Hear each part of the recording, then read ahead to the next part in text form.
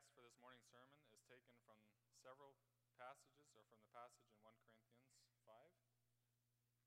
1 Corinthians 5, verse 1 to 5.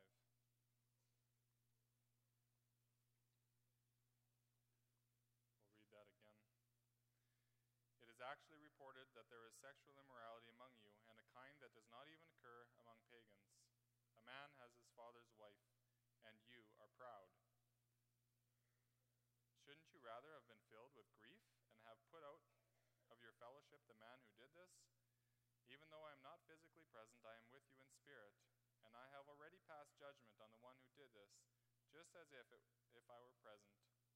When you are assembled in the name of our Lord Jesus, and I am with you in spirit, the power of our Lord Jesus is present. Hand this man over to Satan, so that the sinful nature may be destroyed, and his spirit saved on the day of the Lord. So far.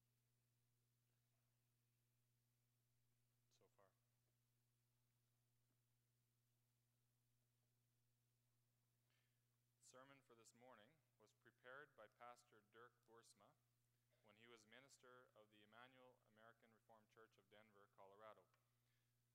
After the reading of this morning's sermon, we'll respond with the singing of hymn 41, stanzas 1, 2, and 3.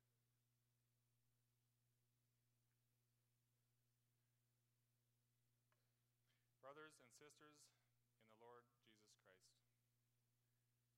the election of a new pope is big news in today's world. Prior to 2005, a pope had not been elected since 1978, when it was certainly not such a media circus as it is nowadays. A lot has changed over the years. First, we saw 24-hour news reporting, and then the emergence of the internet with its constant news flashes. This is probably the main reason why the election of the Pope is such a big deal. Part of the news coverage is the comments you hear on the views of the Pope who was elected. The important issue for many is this: how conservative is he going to be? The Roman Catholic Church has never been keen on changing with the times.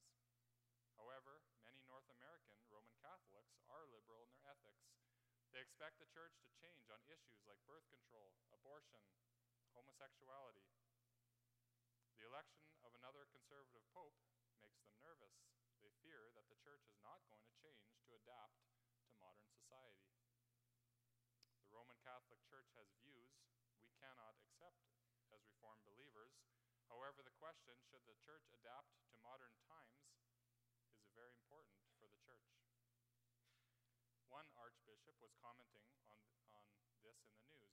He said clearly that it is not the duty of the church to adapt to modern views. There are moral absolutes that cannot be changed. It probably comes as no surprise to you. This shows up in the news and the commentary. A church that bases itself on moral absolutes coming from the Bible must necessarily come into collision with the spirit of the times. Our culture has developed its own moral absolutes, you can say. One of the untouchable principles is tolerance. We can all agree that a certain measure of tolerance is necessary in society. People with different faiths and views have to live together, especially freedom of religion. It's a good thing. The government should not bind the consciences of people and tell them what to believe. When you know the persecutions Reformed believers have experienced in the 16th century and after, you know the awful consequences of government interfering with religion. The church does not even need government intervention. Jesus brings his kingdom on earth, not by political force, but through the preaching of his gospel. Something has happened, however, to this otherwise good virtue of tolerance. It has been elevated to the prime virtue of our culture and has been applied to many areas of life. It may mean that you cannot publicly say that someone's lifestyle is wrong and sinful. And it exerts pressure on the church to be tolerant as well and allow sinful lifestyles. It's hard to maintain that practicing homosexuals should be barred from becoming priests or pastors in the church. What should the Church of Christ do in such a culture? Should we give in, as some churches have done? If you ordain priests with such a lifestyle, you cannot condemn church members who practice that sin either. Our culture of tolerance puts pressure on the church, on our church as well. Can we still exercise church discipline over people who live in sin and refuse to repent? Or should we be accepting and affirming towards such people?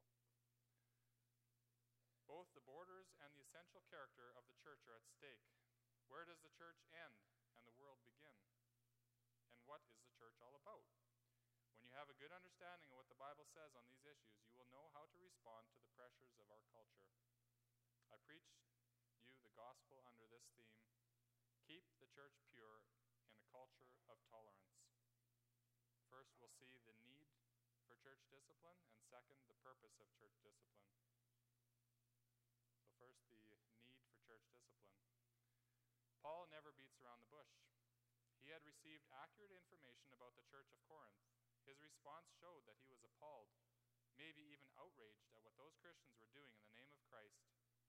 When he writes, "It is actually reported that there is sexual immorality among you," we should not think that Paul based this on some vague rumor. He had received reliable information from members of that church, and he knew exactly what was going on. What alarmed Paul was the fact that this sexual immorality was not one incident, but was an ongoing thing. There was a man who had his father's wife. The word "had" tells us that he was living with her on a permanent basis. It was an ongoing relationship. The way Paul described this tells us that this was not his own mother, but probably his stepmother. Some think it was his mother-in-law. The sin this Corinthian man was engaged in was something that God had clearly forbidden, as we can read in Leviticus 18. It is forbidden for a man to have sexual relations with his mother or his father's wife. This was a shocking and shameful sin. Christians should know better than to commit and allow this kind of behavior. Even pagans would not have condoned this. They tolerated many things, even temple prostitution, but here too, even they drew the line. A father and his son should not share the same wife. When you read this, you may wonder how a situation in the Church of Corinth 19 centuries ago can be meaningful to us. We can imagine many sins we can commit, but not this one. We could try to expand this and say that any sexual sin would be wrong, and people who live in those sins without repentance should be disciplined. However, this is not the point of this chapter, but of the next one. Paul addresses sexual immorality in a broader sense in chapter 6 and shows why this is wrong for Christians. We should pay attention to whom Paul was addressing. He did not address the man who lived in this sin, but the congregation. The big issue in this chapter is that the congregation tolerated this sin. How can a Christian church ever do a thing like this? That this man lived in sin was wrong. Then the Corinthians shared in this sin because they did not rebuke him and exercise church discipline, but instead they tolerated this sin in their midst. The holiness of the congregation was at stake. It would have made sense if Paul had rebuked them like this: "This man lives in sin, and you do not exercise church discipline." However, he wrote something else in verse 2. "This man lives in sin, and you are proud." You should have been filled with grief and put him out of your fellowship. These last words refer to church discipline. Someone who lives in sin should be rebuked, and if he does not repent, he should be excommunicated, removed from the fellowship of the church. But first, Paul reproached them of being proud instead of grieving over such a heinous sin. This response of the Corinthians is not what we would expect. If they tolerated sin, this could have happened because they did not care. But that was not the reason. It was their pride. Pride goes a little deeper. There was something else that made them feel like this. The earlier chapters of Paul's epistle gives us insight into the state of mind of the Corinthians. They were split into groups, rallying behind great preachers, and they thought that Paul was not good enough for them. There was a group of arrogant people who would have nothing of Paul's leadership because they found him not spiritual enough. Paul needed to reaffirm his apostolic authority among them, and he did so by writing this letter. This toleration of sin is a consequence of their proud attitude. Their pride was that they thought too highly of themselves. They were these great spiritual spiritual persons who were far beyond Paul's level of maturity and wisdom. However, their spirituality was influenced by the Greek division between the spiritual and the earthly things, between the spirit and the flesh. This is how they argued. Whatever you do with your body does not affect your spirit. This explains why these people who had become Christians could commit and tolerate sin on such a scale. Paul's letter shows us that there were many things wrong with this church. If you disconnect what you do with your body from what you believe in your heart, you can live like a beast, and you still believe that you are a Christian. When these church members had converted, they had not made that connection with this, that this should also lead to a different lifestyle. They justified their behavior with this separation between body and spirit. This made it possible for their Corinthian lifestyle to continue. The church's lifestyle was in no way different than the world's lifestyle. In fact, reportedly, there was an expression in those days, live like a Corinthian. That meant you did whatever you liked and revel in all kinds of sexual immorality. The Corinthian believers said, everything is lawful, and thought, whatever we do with our bodies does not affect our spirit. And the spirit is what counts in the Christian faith.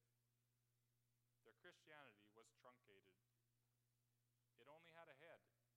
It had no body. Faith to them was a matter of the mind, not of behavior.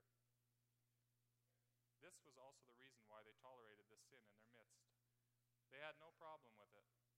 They had fallen in love with their own spiritual accomplishments and thought they were immune of these things.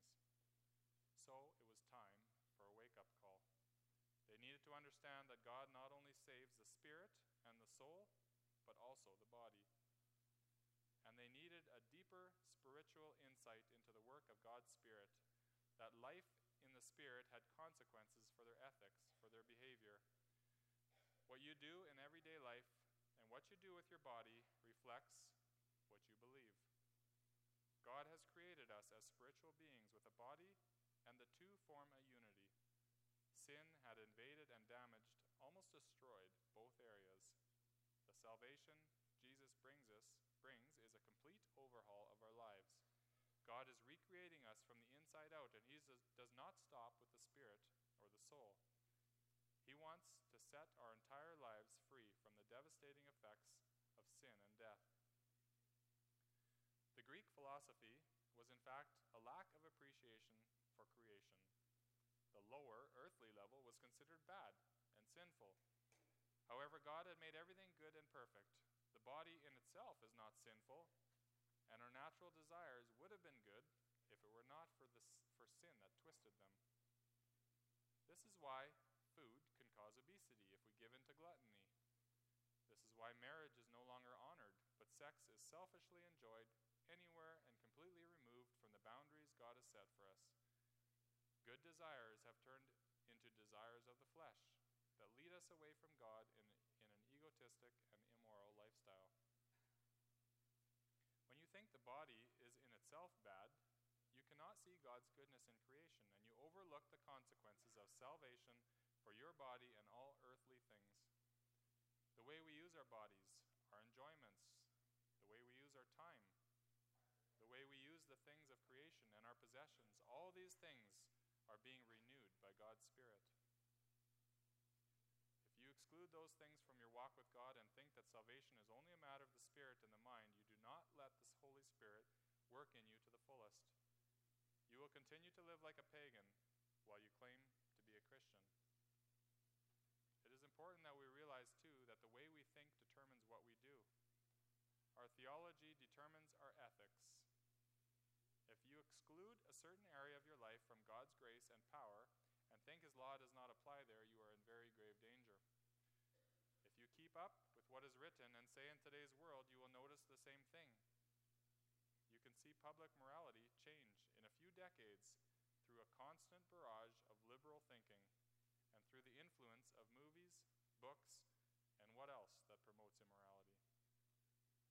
This is what is happening and what has happened with many people already. Before they realize it, they think that this is different, that this different lifestyle is normal. felt guilty, but that feeling slowly erodes the more they see others do and promote it. After a while, they are relieved that they can get rid of the guilt. This is why nowadays all kinds of immoral behavior is not only tolerated but even celebrated. We have reached the next stage. People with immoral lifestyles like homosexuality are protected as minorities and are demanding that their rights be protected. The whole gay movement and the push for same-sex marriages has been prepared for decades. Because of the earlier steps in the process, we now live in a time that they get what they want. This issue in society is only but one example. We need to realize that sin does not come along just like that, but is preceded by a process in which our values are undermined and reshaped, and words are redefined. If you think you are safe because you reject same-sex marriages and forget that you are living in a culture that redefines all values and undermines your Christian values.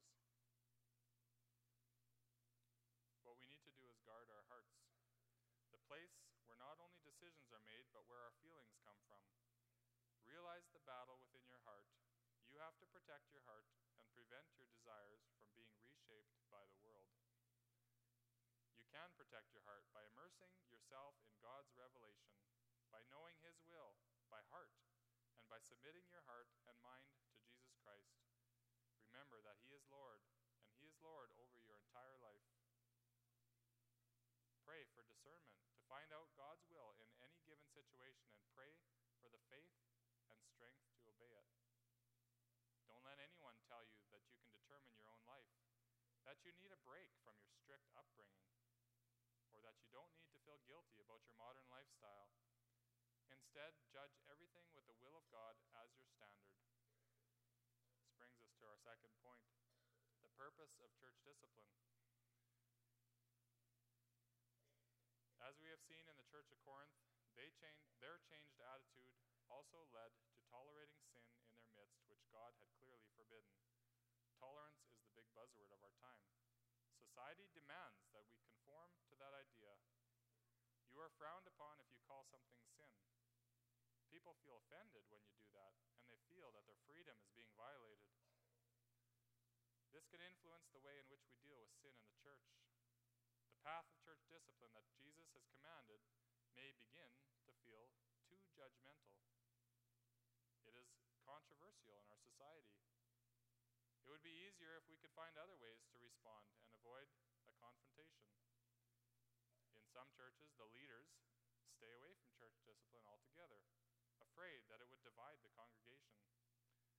They may worry about their position and future, more about their position and future than about God's commandments. Other factors begin to creep in. The peace in the congregation, the reputation of the person in question, their contribution to the church, maybe other extenuating circumstances. But the clear truth that the church must be holy is lost when this starts to happen. Paul affirms the need for church discipline. He says nothing new. Jesus had shown his church the way in Matthew 18. If a brother sins against you, go and rebuke him that he may repent. If he does not listen, bring 1 or 2 witnesses. And if he still does not listen, tell it to the congregation.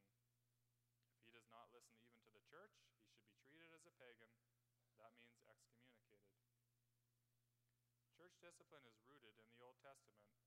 God called his people as his own and sanctified them. He made them holy so that they would be completely dedicated to him. Because he is holy, his people must be holy. No sin can be tolerated in the midst of his people. It should be removed by repentance and forgiveness, or, if the person does not repent, excommunication. What is at stake is not our reputation in the world. If they expect us to conform to their values, we don't have to obey them. We need to realize that the church belongs to the Lord Jesus Christ, and he makes her holy through his Holy Spirit. So we need to uphold church discipline and be clear about the borders of God's church.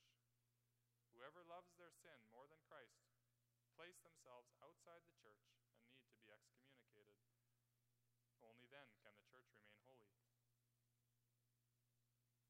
There is another important thing we need to realize. We can learn from this passage that church discipline is not something we can delegate to the leaders. Notice whom Paul addresses in this chapter. The entire church, not just the elders. Church discipline needs to be exercised by the members as a mutual action. This places us under the obligation to practice what we preach. If we believe that proper exercising of church discipline is one of the characteristics of the true church, then we need to practice this. This turns out to be more difficult than we thought. If church discipline is not assigned to the consistory only, but to everyone in the congregation, you need to think about how you can fulfill your task in this area. If you find it convenient to keep your distance and relate to others as little as possible, you need to realize this is not conducive to your involvement in church discipline. If you do not love the other person and never talk with him or her, how can you suddenly address them when they do something wrong? You might not do it with the right attitude, and your words may fall on deaf ears to begin with when they think, this person never showed any interest in me before, now he's here to attack me. Exercising church discipline among each other implies that we belong to each other and we love each other with the love of Christ. The New Testament also has very clear commands that we should encourage each other, love each other, and strengthen the weak. This connects with something else that Paul teaches us in this chapter. The purpose of church discipline is not to get rid of the sinner. On the contrary, in the first place, even Matthew 18, which describes the full process up to communication, shows you that the outcome does not have to be excommunication. If the sinner repents, you shall not call witnesses, and you shall not report it to the congregation. We should not talk to the sinner and already start pushing them out of the church and alienating them from the church by being negative and setting ultimations. If you don't, then the goal is not to get rid of the person, but to gently and decidedly convict them of sin and call them to repentance. Church discipline is not only intended for maintaining the holiness of the congregation, but has also its goal the salvation of the sinner. This becomes clear even in excommunication. The verdict Paul pronounces in verse 5 may not seem very kind, but does in fact show us this intention. The unrepentant sinner is handed over to Satan. This means that he is placed outside the church.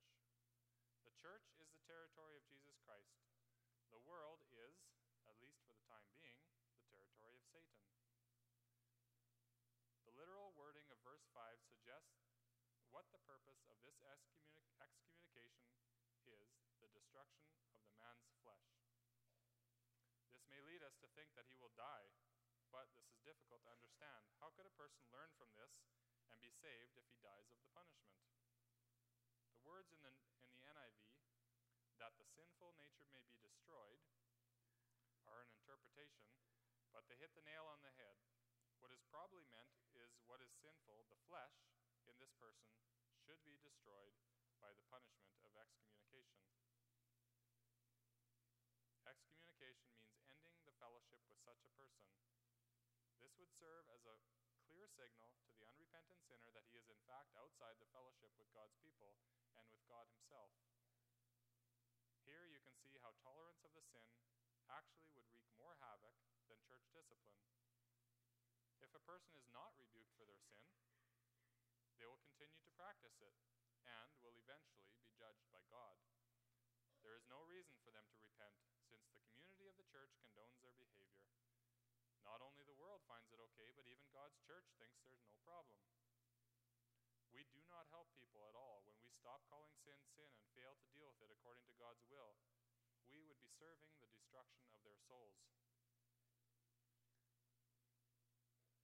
This case study from the church in Corinth should not be taken as a blueprint for every church discipline case, but it teaches us the basics. The congregation is guilty and becomes contaminated with this sin when it tolerates it in her midst. We should not shy away from church discipline for fear of being judgmental. We begin with looking at the world and its influence on us. According to them, we should not deal with people's sins, because then we are being judgmental. how can we prevent this attitude from creeping in and discouraging us from exercising mutual discipline? By realizing this chapter teaches us that discipline is remedial. It intends to keep the congregation holy, and it intends to save the sinner. If we would succumb to the pressure of our culture and become like the world, we would fail to obey our Lord and serve him. He calls us to be a holy congregation, where sinners are led back to him. He gives us the awesome responsibility to be his instrument to save sinners from everlasting destruction.